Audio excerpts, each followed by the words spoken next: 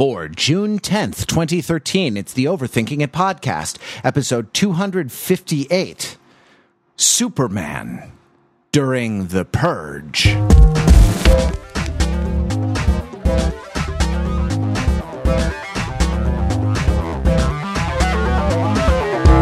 Welcome to the Overthinking It podcast, where we subject the popular culture to a level of scrutiny it probably doesn't deserve. I'm Matthew Rather, here from Los Angeles to host this confabulation of the most brilliant stars in podcasting this side of the Adam Carolla network.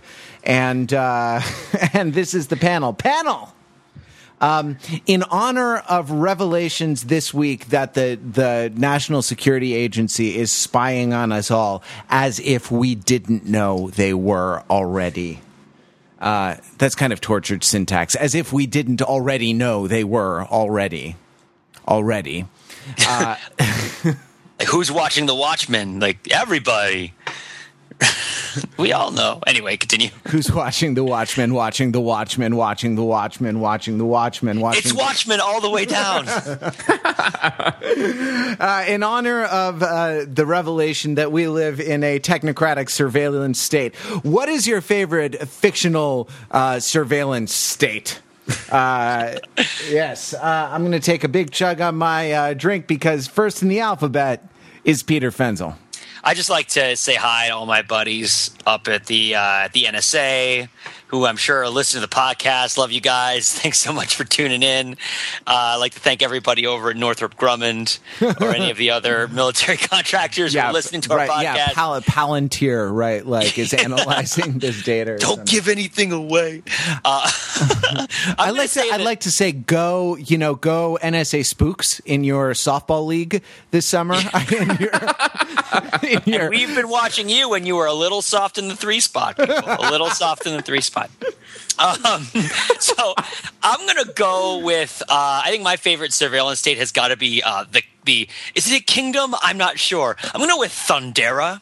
The land of the Thundercats, because as you all might know, these Sword of Omens, held by one Lion-O, if not the official leader of the Thundercats, then certainly its most ostentatious member, is able to use the Sword of Omens. He uses the Sword of Omens and its power of sight beyond sight to monitor all potential illegal activity in the Thundercats realm.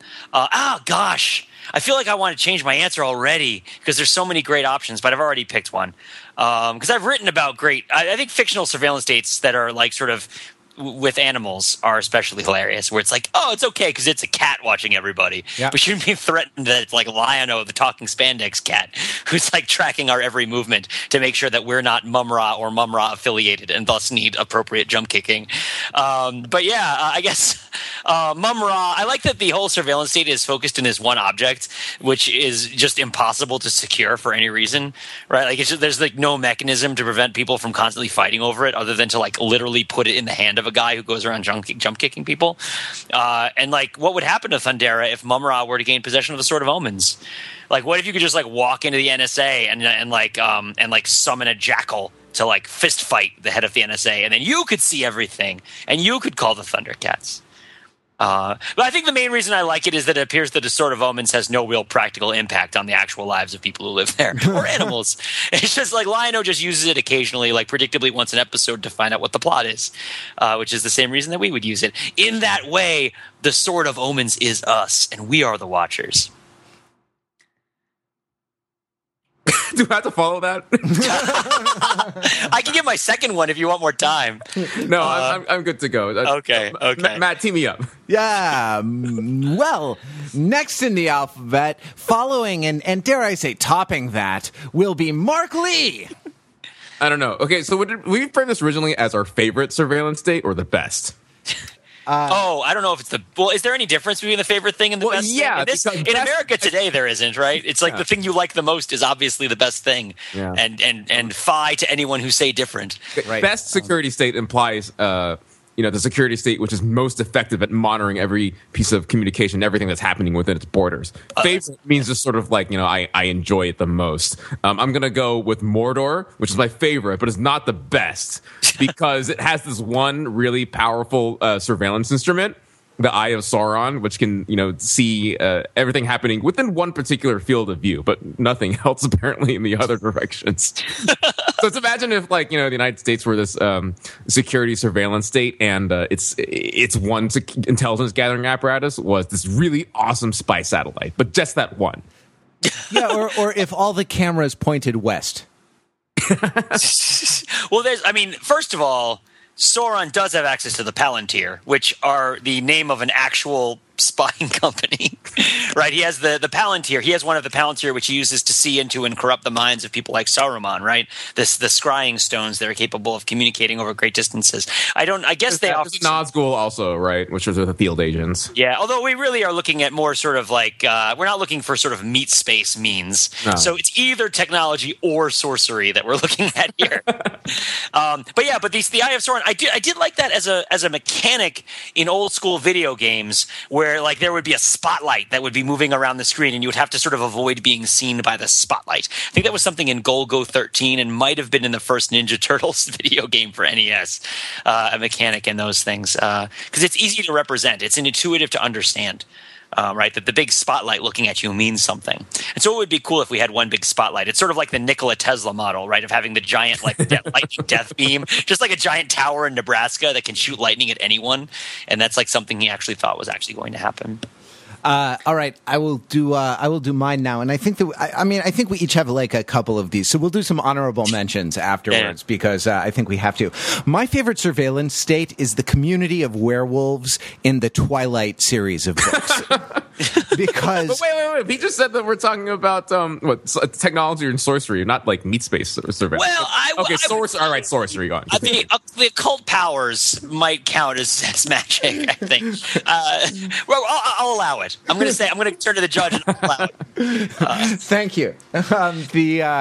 Right, because the second that you have a thought as a werewolf, or the second you join the pack, all your thoughts are available throughout all of the network of werewolves. And so, who likes who, who's stupping whoever, who I don't know, has, fallen in love with the mother of a half vampire, abomination child. Peeing on a baby, right? So that's what he does, right? Yeah, all of that. Right. Yeah, when he imprints on, when he marks the baby as his territory. I never tire of that. So wait, by what mechanism do the werewolves share this information? Is it biological? Is it a radio transceiver? Is it magic?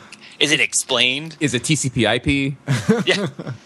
Yeah, absolutely. That way, it's TCP/IP, so that if you take out any one werewolf, the signal reroutes around the missing node, right, and can reach its destination. Anyway, yeah, no, I think it's given. We are given to understand that it is a sort of quasi physiological, just property of the werewolf, or rather, shapeshifter community within Forks, that they can all just hear each other's thoughts. That there is and what it is it's a fictional literalization of pack mentality. The pack sort of thinks with one mind, kind of like the Borg.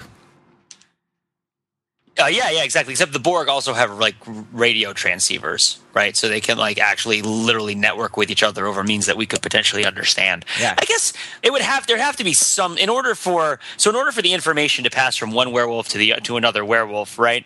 It would have to have some sort of matter energy form, right? It would have to have some sort of wave particle duality, right, of some kind. Yeah, and so then it would decay, right, with distance according to the inverse square law, I guess, right? And do you need line of sight, werewolf to werewolf, in order to transmit your thoughts? Not, right? Clearly not. I mean, if because clearly Jacob is inside sometimes. Is he outside? I guess is that why he takes his shirt off all the time?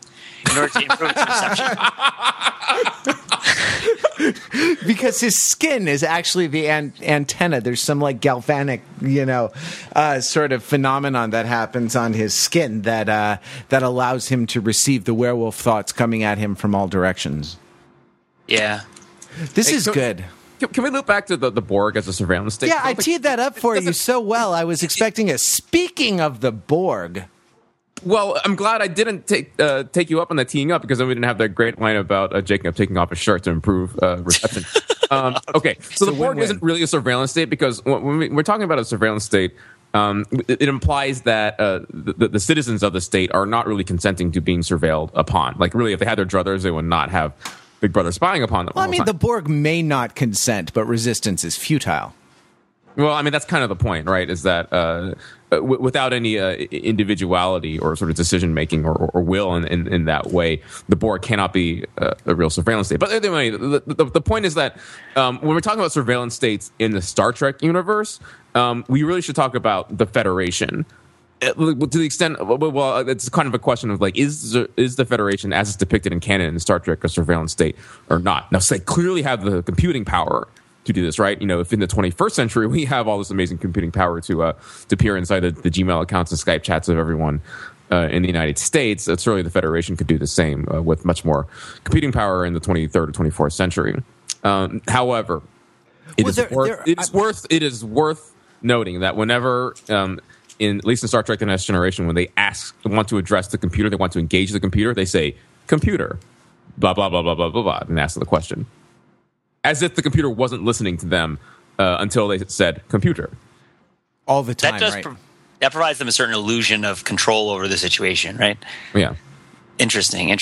Yeah, I mean, right, that's like saying the engine of your car is only running when you push the gas pedal. I mean, no, the engine of the car is running all the time, even when you're at a stoplight.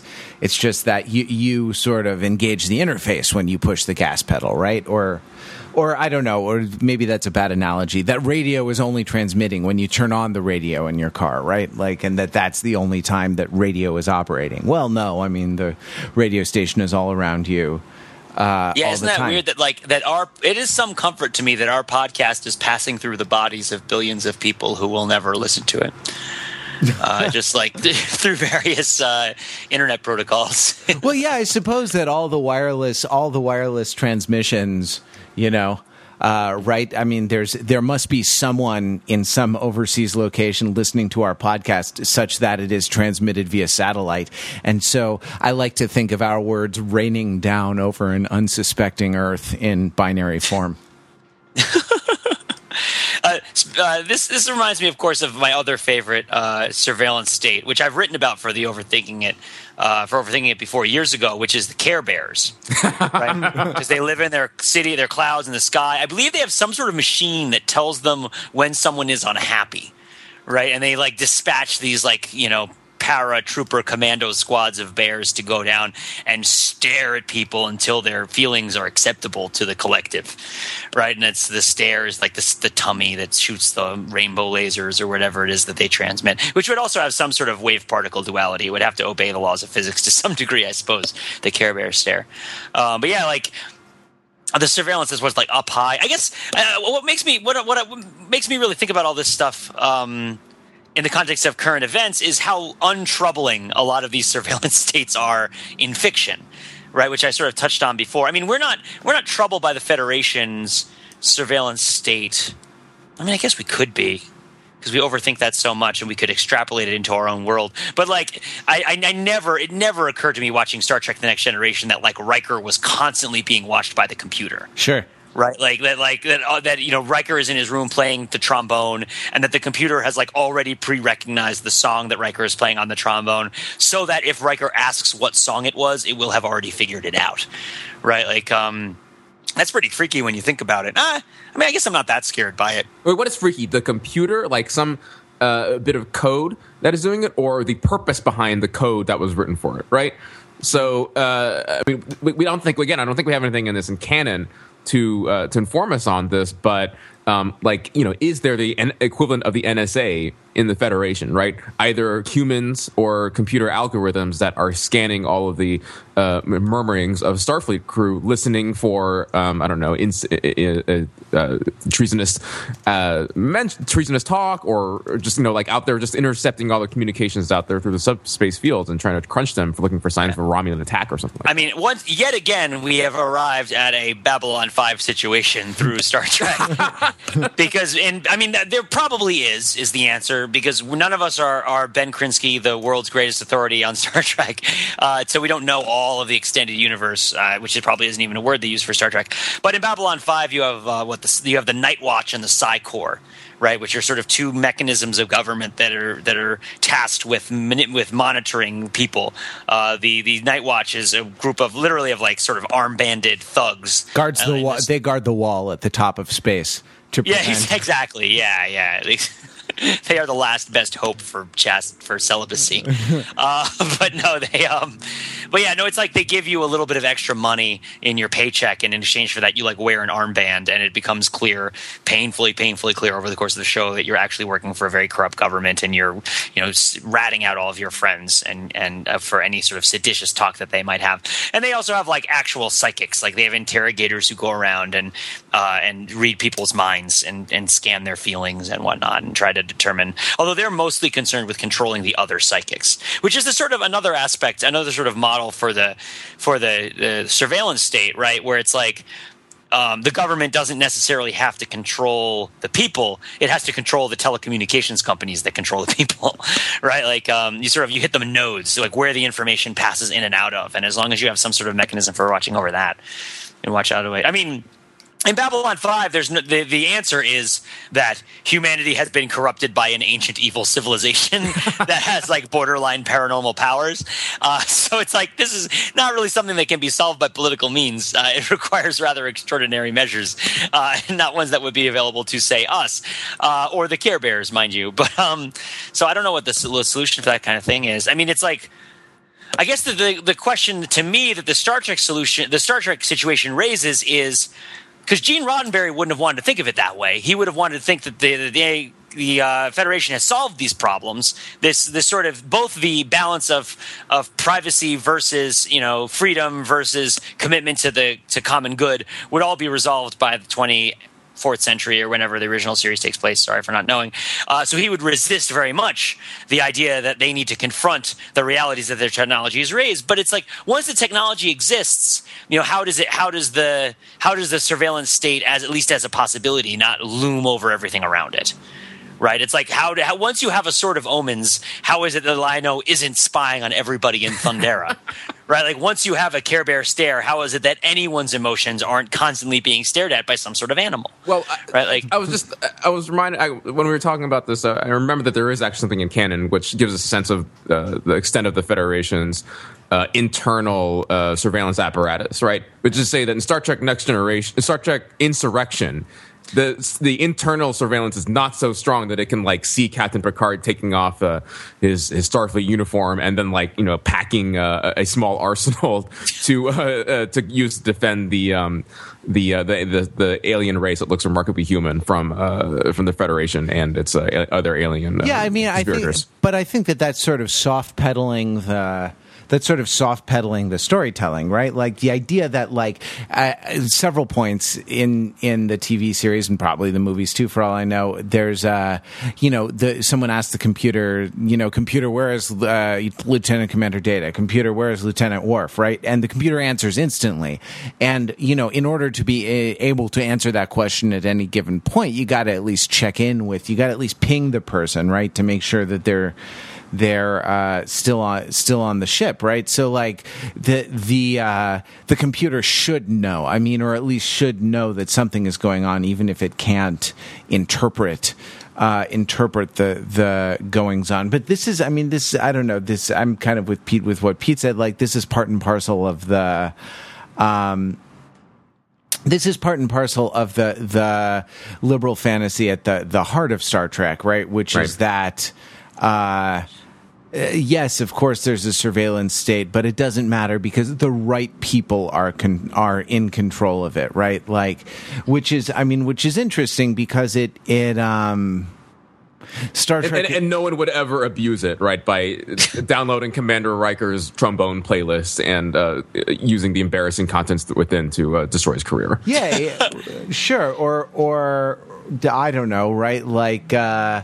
Yeah, well, because no one is jealous in the 24th century, right? Like, human nature has changed to such an extent that, Troy would never write, like, publish the Riker sex tape, on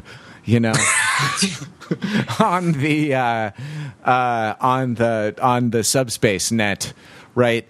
She might want to let someone else watch it so that she can empathize with their feelings. Right? That's over the line.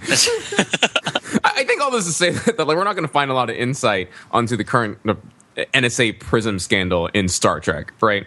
Yeah. But to the broader point here, like we are looking for insight into the current NSA PRISM scandal in our broader pop culture because we have so many stories about surveillance states, about dystopian, totalitarian regimes, right? That we're using the stories that have already been told to make connections with people when we're establishing this discourse on this topic. Whether it's being done effectively or not is a different thing. I think we might want to get into that, right? Particularly with mentions of George Orwell's 1984, right? No, here we are, Big Brother's watching us 1984. Everybody's knee-jerk reaction is to make that reference. Although I don't have a lot of confidence that it's being done with a lot of precision or knowledge as to what people are making that reference to. Why don't you elaborate on that? You mean that literally people are not having their faces devoured by rats? Spoiler alert. This podcast will have spoilers for George Orwell's 1984, which was published not in 1984, sure, like the Van Halen album, but long beforehand. Actually, the Van Halen album probably wasn't published in 1984, right? It's probably published in 1983. This podcast will also have spoiler alerts for Apple's 1984 commercials, where the shot putter or the discus thrower or the hammer thrower or whatever, breaks a screen that represents IBM or something. Yeah. Okay. So let me just flesh out what I'm talking about here, which is to say that whenever you see 1984 being referenced by a politician in a speech or in an internet comments thread or anything else in between that in the spectrum of discourse, you're going to have people who have a pretty strong understanding of the text 1984, what it actually says and what it doesn't say. You're going to have people who read it in high school, 10, 20 years ago and kind of remember what it's about, but don't remember any of the details of it. And then other people who haven't read it at all and maybe have read the Wikipedia plot summary and are still making references to it. Now, all this is to say that, to make an appropriate reference to 1984, one shouldn't have to be have a complete and commanding memory or understanding of all the plot points of it, right? These references are a shorthand for a reason, right? Because, we can tap into a broad understanding of a piece of pop culture. And by definition, if it's broadly understood, then there's going to be this range of thoroughness as people understand it, right? So all this, what I'm getting at here is that, this is an interesting case study in how we use these pop culture references when talking about complex subjects to help people understand them. It's just tricky when it's something like NSA PRISM, right? That is so controversial, that is in itself very complicated and requires a lot of careful thought, which might be short circuited when you just say, "Ooh, 1984, George Orwell." Right. So is there a particular shortcoming in terms of referring to the story that jumps out at you, or is this just something? Is this more something that you're just saying as sort of a general statement? Is there an aspect of 1984 that you feel like should be talked about more? It's more of a general statement because if there were a particular aspect of 1984 that I feel like should be talked about more, it would require me having a fuller understanding.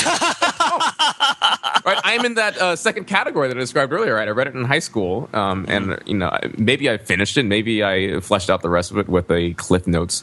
When it was exam time and hadn't read the whole thing.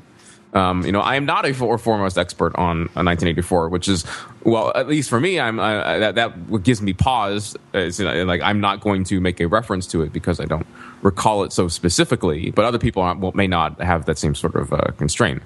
I mean, the guy does have his face eaten by rats. Well, 1984 is also notable because it has that plot from Star Trek: The Next Generation with the 4 lights in it.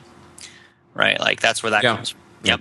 It takes it. I think that it went Picard went back in time and inspired George Orwell. He did a slingshot through the gravity well of Stalinist communism and was able to travel back in time.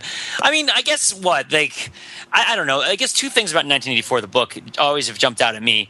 Well, I guess I'll say three things about 1984, the book. The first one is that it's a love story, which is often forgotten, right? And that the sort of between the government and its people. No, between a man and a woman who, by virtue of being a woman, has little agency of her own, but he thinks that she can solve all of his problems. So it's like a classic inadequate love story in the sense of like, well, I think she actually,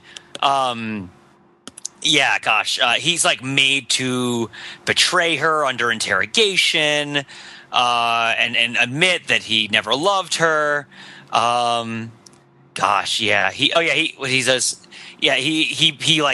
He wishes the rat torture upon her after he's been tortured by the rats. Well, it's so like the guy has like a primal fear of rats, and so like after his long process of political re-education, the last stage is to eradicate his love for the girl, which is verboten, right? Because.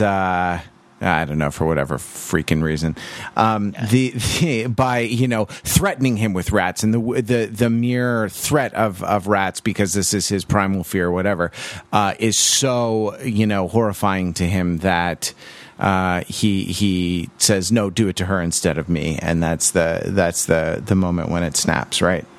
Sorry, I mean, that's more or less what you said. I was just unpacking it a little. Yeah, sure. So yeah, definitely. No, I appreciate that. Thank you. So like with that in mind, the second thing that I'll say about 1984 is, and this is related to something that one of my high school teachers told me about it back in the day, which is that it's not just about there's two mechanisms. Well, there's three mechanisms in the book. I keep like expanding my schema. As we all know, classification is a great substitute for knowledge. So the first action that the government does is, it monitors everybody. It has these little panels in people's rooms, these telescreens, where the government is monitoring everything that you say and do. And they're out in public and they're in private. And if you do or say things that are against the government, then the government thugs will come and get you, and they'll torture you and probably kill you. And you'll be disappeared, right? And so there's this way in which what you're saying goes to the government. There's also this mechanism which is talked about a lot, where the government sort of changes language, right? It enforces ways of, it bans the use of like negative verbs, right? Like everything is positive. You're not allowed to disagree with things. You can only say that they're less good than other things. There's the whole newspeak aspect where it tries to control the discourse by controlling the language.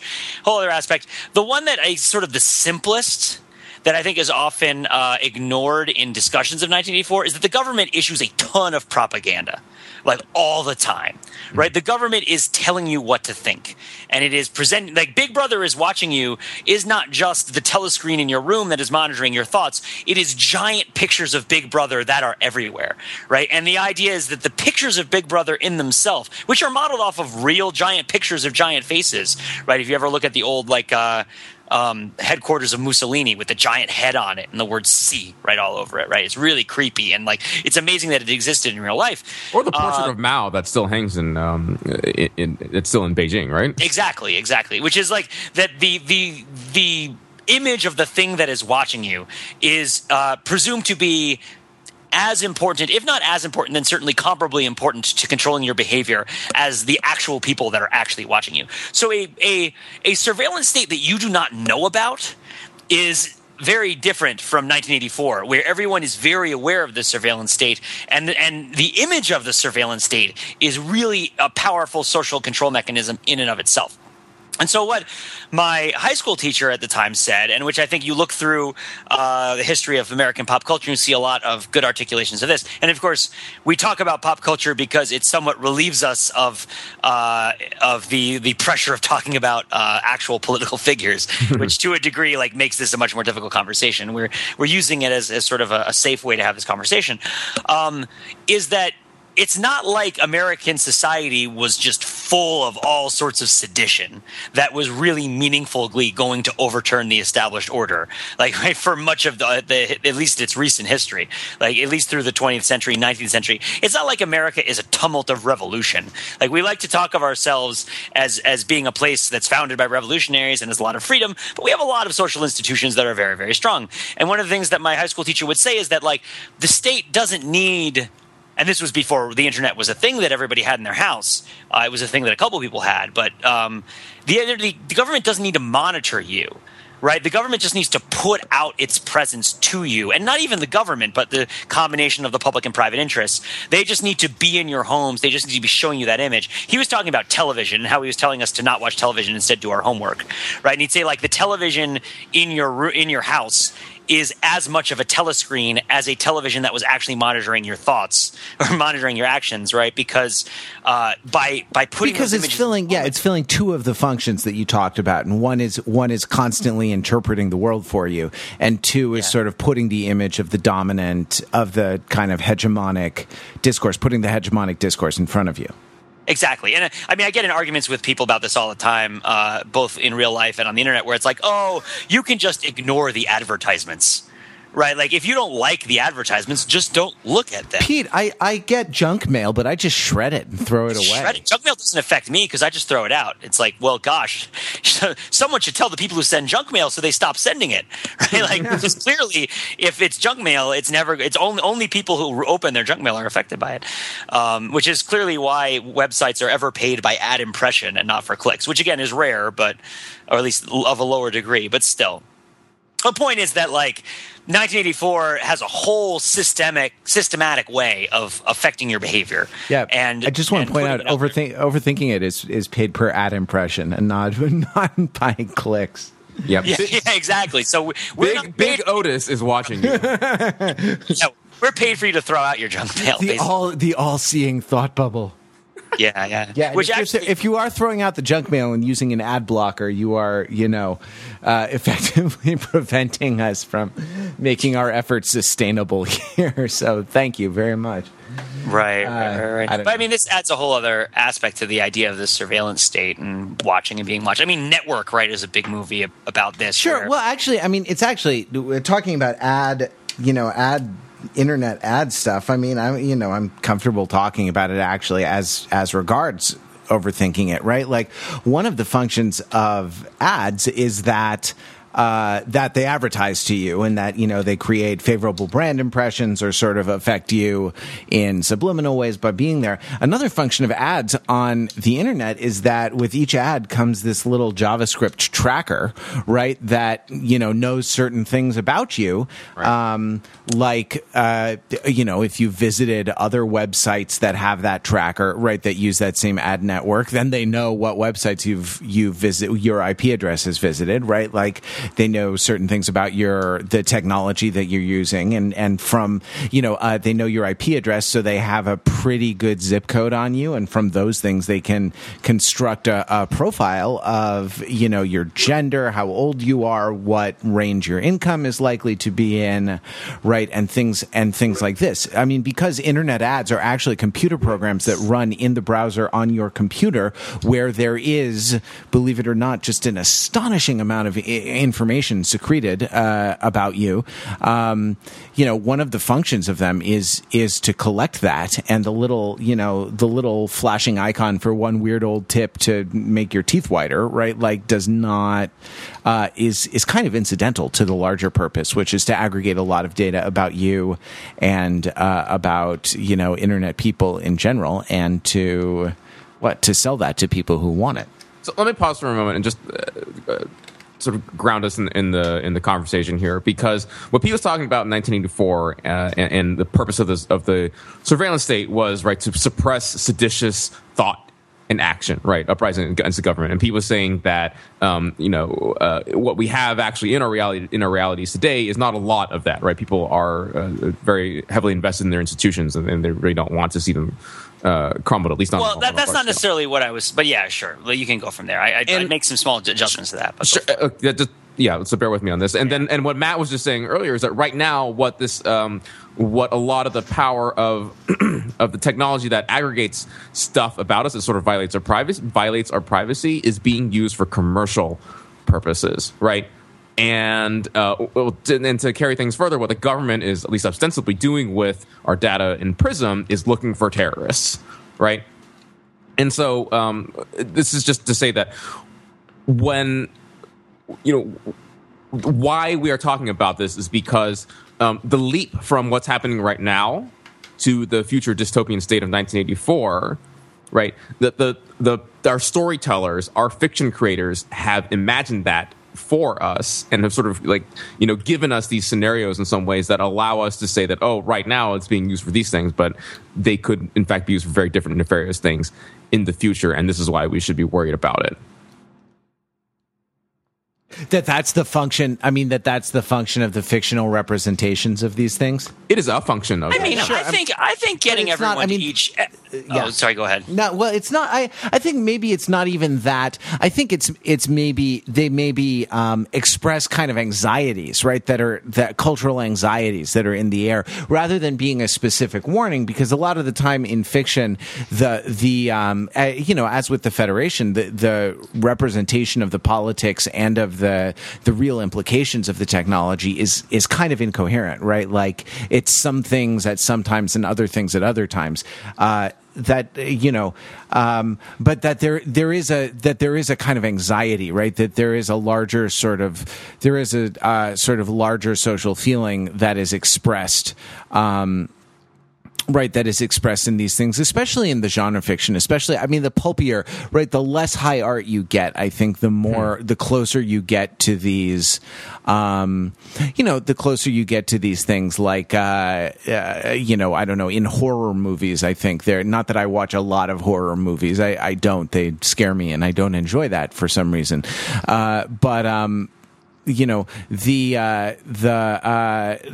stuff that's there sort of encodes those horrors probably more than, I don't know, the film adaptation of Everything is Illuminated or something, or I'm just picked a general high culture property. You know what this reminds me of? Something we were talking about in the pre-show, which is a little bit off of our current topic about the surveillance state, but does speak to this idea of genre fiction taking our anxieties and putting them into the story form, right? Which is The Purge. Pete?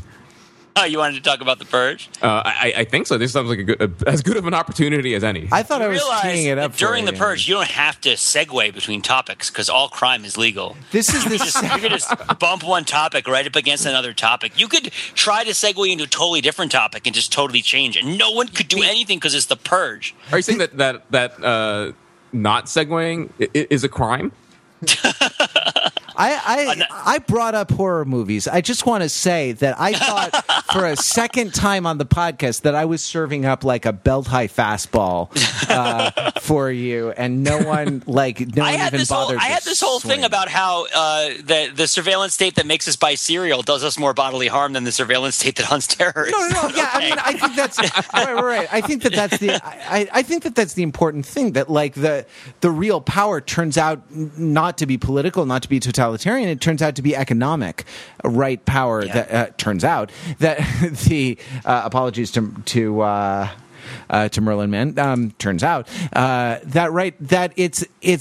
this is the kind of actually the kind of occult order that kind of hides in plain sight and sort of goes to great trouble to ensure that the assumptions underlying it won't be questioned.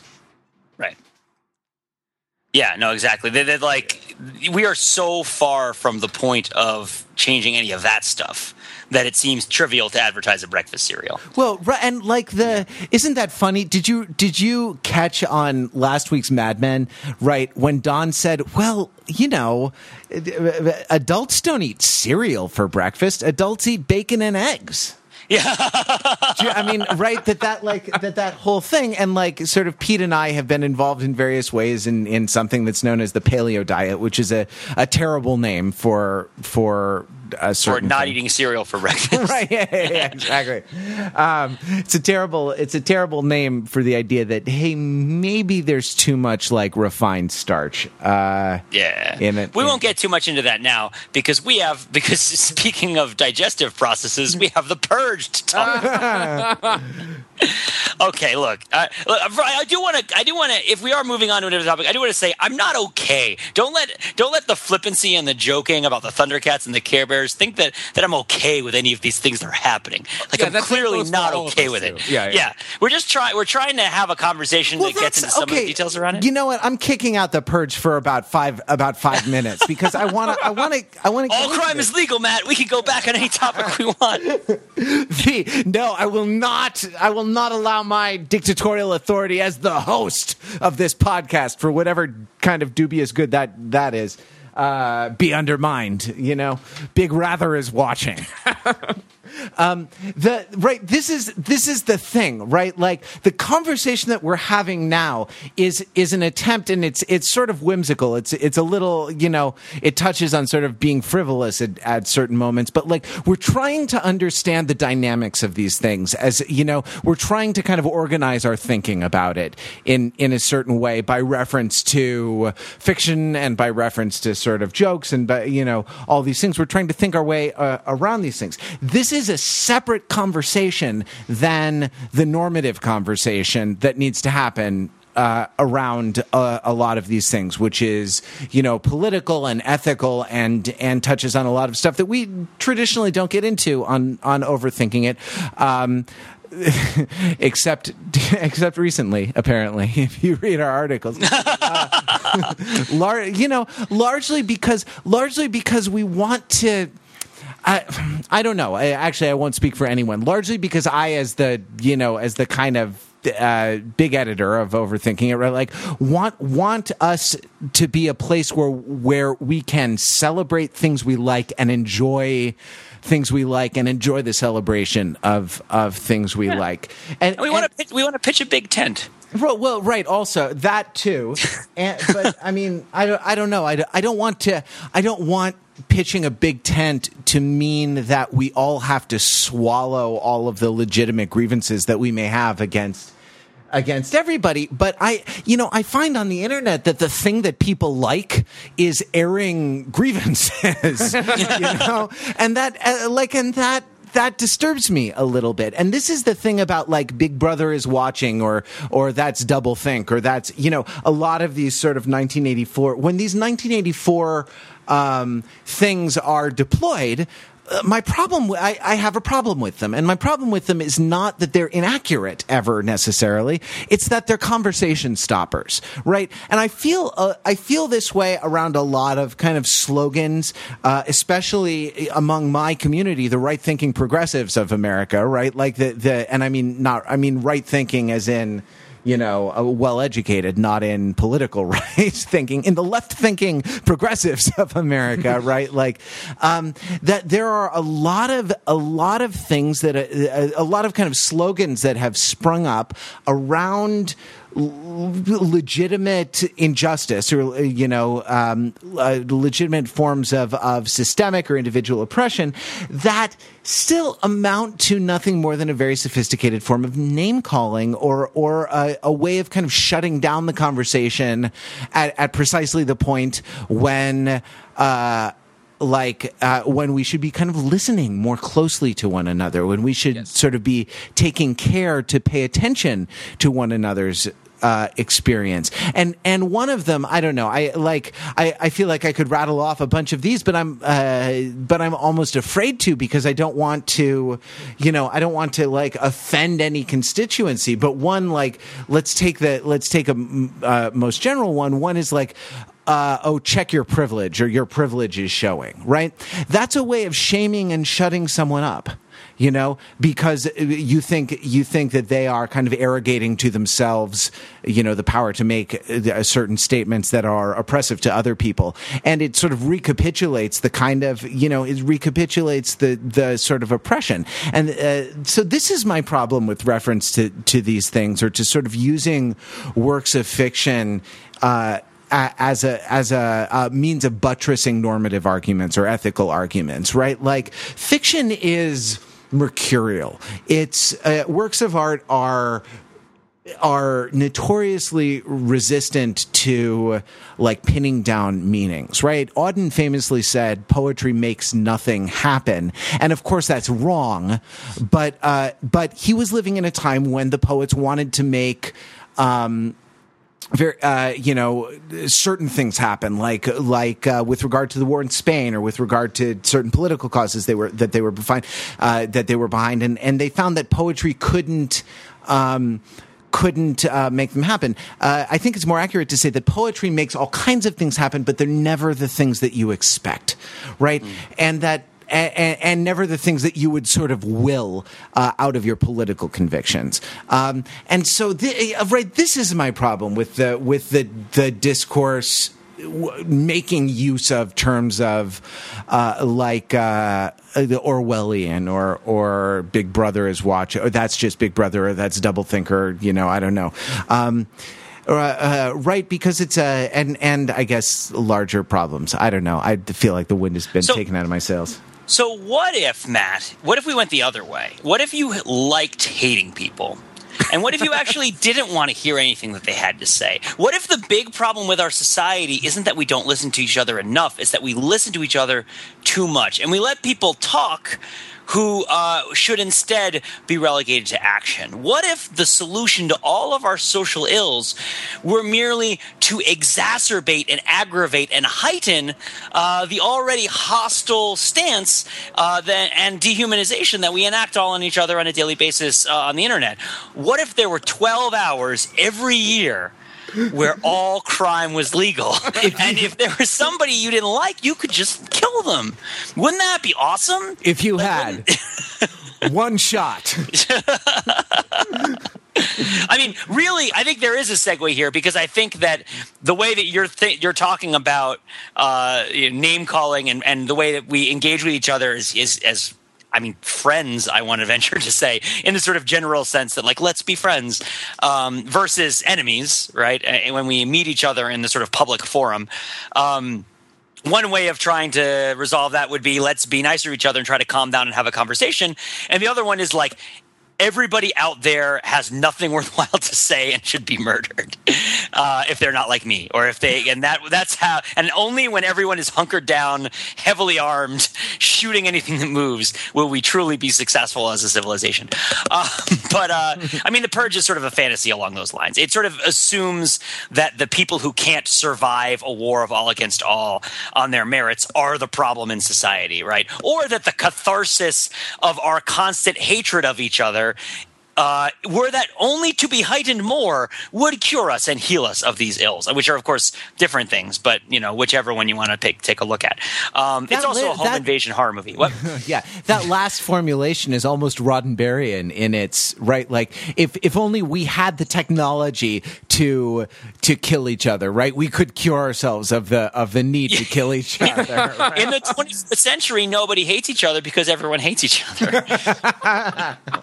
It totally makes sense. That's not doublethink at all. Yeah, that's freedom is slavery. Orwellian, jeez. So here's the thing. I didn't see The Purge. I've been talking about The Purge nonstop for like a month. I'm not nonstop. There was that bit about the Fast and the Furious that we did for a while. But I've been talking about The Purge a lot because it advertised really aggressively on the internet, and because it has this beautiful, at least in the way the trailer communicated it, it has this beautiful gap between the premise and the actual movie, where it has this really complicated and cockamamie, but also kind of compelling in kind of like a high school political club kind of way premise, and then it is a horror movie about a bunch of people trying to kill Ethan Hawke, right? Like, and Lena, tell me how to pronounce her last name again, Matt. Headey. I call her Headley too much. It's Lena Headey, of Game of Thrones fame, and then and Terminator, Sarah Connor Chronicles. Exactly. That's very funny, right? Because that there's a joke I think it's in Blazing Saddles, isn't it, about that, where Hedley Lamar and Hedy Lamar, the starlet. Never mind. Go. Sorry, Pete. Continue. Well, so the reason I didn't see the actual Purge is that I keep thinking of all of the better movies and I may even write a post to this effect at some point, but all of the better movies that you could make from the premise of The Purge, right? Which is this idea that every year there's a 12-hour period where all crime is legal, right? Like there's institute this thing thinking that the undesirable elements will kill each other off, and or the catharsis of this violence will satisfy our need to commit ills and crimes, and that unemployment. The other thing is, as a consequence of this thing, unemployment is like unheard of, and everything is better in America because we have this purge, right? And so I think of ideas like, okay, like there's two neighbors, right? And one of them has a tree with a branch that hangs over the other neighbor's yard, right? And he really wants to get rid of that branch, but he can't because the tree is on the other guy's property, and however the laws work, he's not allowed to cut down this guy's tree branch. And so he waits for the purge to happen so that he can go out with his clippers and his saw, and he can chop down this tree branch. But like everything is going to heck around him, so there's kind of like a Shaun of the Dead situation where like he has to like go through all these crazy unlikely scenarios with nuts things happening around him, just so that he can get the tree branch to cut down. Or there was another one where it was like a bunch of kids kidnap a bully during the purge and lock him in a basement, right? And are like trying to visit all sorts of hateful things on him because they hate him so much because he's a bully. And because the purge brings out the best in people, and clearly violence is the way that we all become better human beings. But unfortunately, they don't wind their watches or something, or their iPhone gets desynced is probably the better way of saying it, and they accidentally keep him captive past the end of the purge. And the movie is they have to keep him captive for a whole year until the next purge when they can let him out. Because if they let him out during the regular time, he'll run to the police and they'll all get arrested. But there's no emergency services and all crime is legal. So, yeah. Or you could do the one about a guy who writes trillions of dollars in put options in names of other people, committing gross financial fraud, which is legal because all crime is legal because of the purge. Is it all crime is legal, or is it like there's just a general absence of laws, right? So let's say like during this 12-hour period, if I didn't want to obey a building code regulations and I wanted to build a building cheaply and that would otherwise in an otherwise illegal fashion, then I could do that. Maybe that's what solves unemployment. Now you're thinking with purges. That's how it works. during this 12-hour period, there's no government regulation, so like all this awesome free enterprise is released. I'm pretty sure. I mean, that's the joke, right? The joke is that the movie is marketed as all crime is legal, right? Which I just think is hilarious because the laws do so much more than prohibit what we commonly think of as crime, right? Like there's this idea that that it's like the Old West, right? Like it's the idea of the Old West where like without the law, then like the white hats and the black hats finally get to shoot it out at the OK Corral and we see who the real good guys are, right? Like without the law, there's like a purifying moral effect on our relationships with one another. When like really it's important to remember that the Old West, the absence of law also meant like, the lack of enclosure of land. And like the reason that the corrupt railroad barons were running around is because of like, there not being a legal authority to like really be in place to help monitor their activities and their labor practices. Like there is no OSHA in the Old West, which is why all the Chinese laborers are being abused. There's this whole thing that the law does, which is settle our everyday business or provide us a framework for settling our everyday business, which doesn't really operate in a paradigm of crimes and punishments. And it's the civil law, right? And the common law and civil law, all this stuff. And a lot of the people I've gotten in lengthy arguments about the purge with online for my own amusement have said like, well, clearly you wouldn't honor any contracts that happened during the purge. And I'd be like, why not? Like, do people not honor deals that happen over illegal commerce? Right? Like, is business just going to stop because there are no laws? Because we can certainly demonstrate that it doesn't. Right? And it's this pop culture fantasy. Like we've been talking about making sense of surveillance states by looking at fictional surveillance states. I really have a strong visceral reaction to fictional minimalist states or like fictional anarcho utopia. I wish Parrish were on this podcast because he has a very different opinion on these matters than I am, and I like talking with him about his thinking about these kind of like how he kind of analyzes kind of anarcho-syndicalist or anarcho-capitalist societies. But I always react really negatively to pop culture depictions of forms of anarchism when they don't take into account kind of like everyday things like, you mean I can just make a Chinese restaurant wherever I want? Like, this is great. Like there's no laws. All crime is legal. I'm going to turn the ground floor of my apartment building into a jewelry shop. right? And like that's illegal. And it's like it's people were like, well, that clearly. There's a gut reaction to that where it's like, well, that is such a petty thing that you would think that is even illegal, right? That should not even be part of the conversation. Like the laws that prohibit you from turning the bottom floor of your apartment building into a jewelry shop are like silly and have no purpose, and yet they affect our lives so profoundly. And this again goes back to the idea of this surveillance state trying to get you to eat cereal, right? Which is that like, you know, that's where follow the money, sheeple. Right, like that's which is like if all crime is legal and Ethan Hawke ain't on eBay, like he's doing something wrong. Is right. What I'm saying. Yeah. If you don't have a secret cave under your house where you are making raw milk cheese, right? Exactly. Like, why aren't you forging Mona Lisas? Right? Like, I mean, there was a question that was posed by the marketing team of The Purge on Reddit, right? Which was like, who? Yeah, exactly. Wow, that's a great idea right there. And most of the thread was, this movie is terrible and the worst idea ever, and you should all be ashamed of yourselves. But it was who would benefit the most from The Purge if there were no crime for 12 hours. And people are like, oh, it would be big business. Like, oh, it would be people who had guns. And I'd be like, no, it would be the county clerks and the state registrars, right?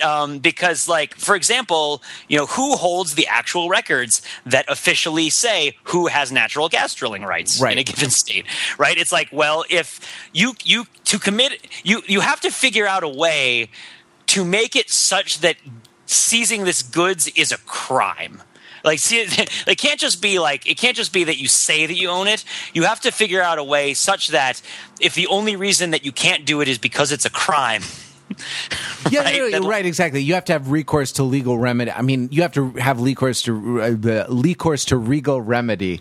Yeah. You have to have recourse to legal remedy once the purge is over. If you haven't secured that, you haven't had a very successful purge. Exactly. You have to have a document that you can turn to, which is obviously fake or fraudulent, but which can't be proved as such because it was made during the purge. And that's why the county clerks stand to make a killing. Counterfeiters too. I mean, exactly. Yeah. Like, and that's the other big problem with the purge is that like crimes don't just exist for 12 hours.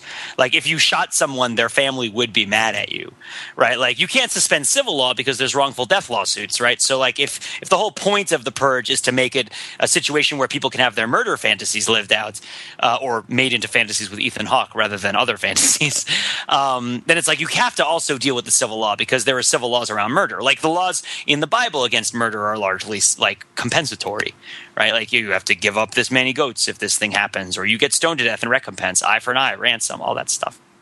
So I don't know. I've been endlessly amused by the subject of the purge and like thinking about the ways in which it presents an intuitive way of understanding our society that is totally wrong. That you could just like turn everything off for 12 hours. Of course, maybe the movie addresses this. Maybe the movie, which I have not seen, is like actually the people who are in control are still in control, and we're just sort of letting our underlying social problems just go crazy for 12 hours. And it's actually very clearly and articulated like what crimes are really legal and what ones aren't, and we just like to pretend, right, that we're giving freedom to everybody and it's a cathartic act when really we just enjoy blood sport, and that's why we're doing it, right? Like I don't know who the Running Man's lawyer was, right, for that show. Like the legal department for the Running Man, the legal department for the Hunger Games, they have their work cut out for them to justify all the things that are happening, but for the framework of the story, you kind of accept that they allow this sort of narrow band of things to happen, and that's okay. So I feel like I purged all over the place right now.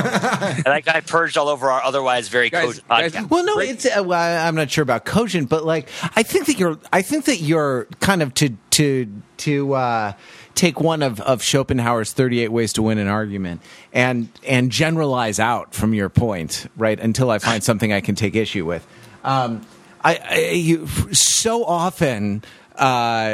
Sci-fi dystopias ignore the banal, right? Yes. Ignore the just the details of living life that are so right, that are so crucial, that you know exactly how your lock sticks, right? And if you're, and that like the precise like way to jiggle your key in order to get into your apartment, right? And that like if you're, I don't know, if the key is replaced by some like smart lock that scans your retina or something like that, yeah, right. The interesting story, right? The lived experience of that is going to have less to do with the oppressive feeling of like having your retina scanned and your identity verified, and more to do with the fact that like if you're squinting at all or blinking, it won't work, so you have to like angle your head in a specific way so that the laser beam can scan your retina and get the thing, right? Like yeah.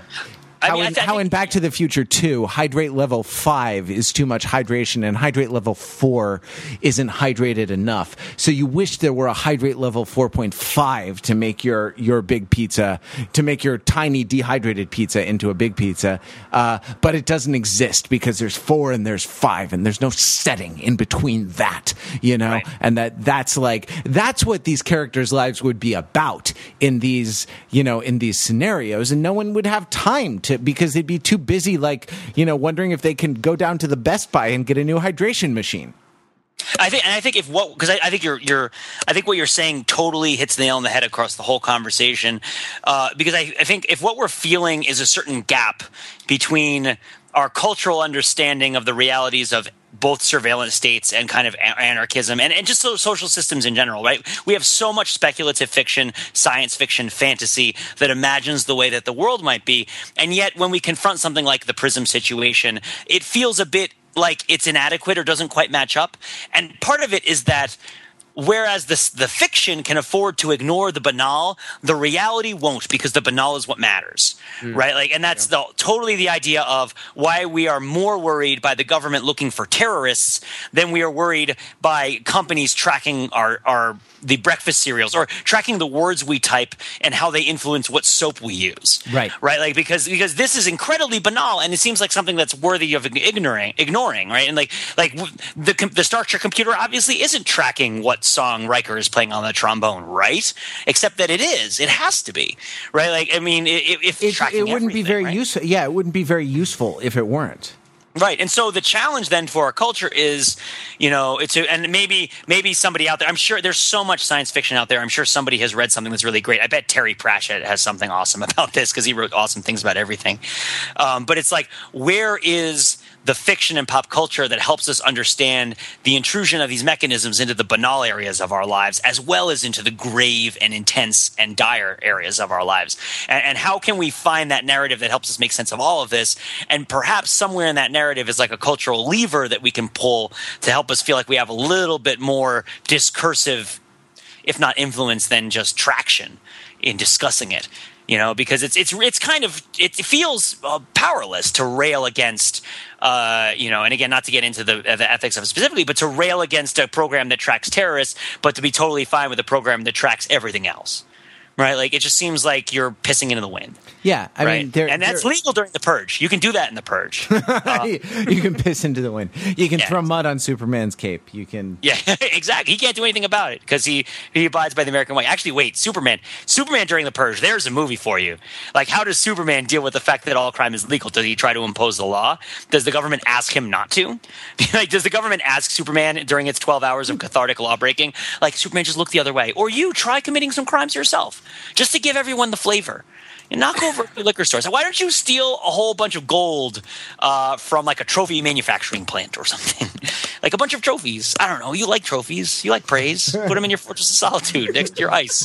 I think Superman would just go and push the Earth around faster so that the 12 hours would be over. Yeah, you wouldn't fly backwards so that you could keep living the 12 hours over and over again until half the Earth burned and the other half froze. Right. It would not be a good situation. Well, you know what else is not a good situation? The end of the Overthinking It podcast. It always makes me sad when we have to call a stop to the podcast. But we'll be back next. The flame that burns for a government measured time interval of half as long burns for a government measured luminosity of twice as brightly.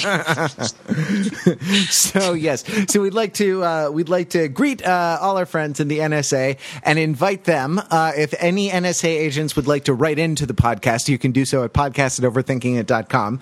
Or if they would like to call or text us, you can do so at 203-285-6401. Or any member of America's military-industrial complex, as well as any other listener of the podcast, is welcome to leave comments on the show notes for this episode, which you can find on the site. It's an exciting week. We're going to put onto the podcast feed the Game of Thrones finale. Google Hangout recap that we do. We'll put an audio version of that onto the feed this week. So just a warning: when your podcatcher downloads something tomorrow or Tuesday, and you want to start listening to it from the Overthinking It podcast feed, it will contain Game of Thrones spoilers up to and including season 3. So we'll warn you again next time, but just so that you know. We'll be back next week with another podcast. Until then, you can visit us on the web. Where? Well, you know where, because you've been tracking us. Anyway. At www.overthinkingit.com, where we subject the popular culture to a level of scrutiny it probably doesn't deserve. Can the next Game of Thrones book be about how, for 12 hours, all crime in Westeros is legal?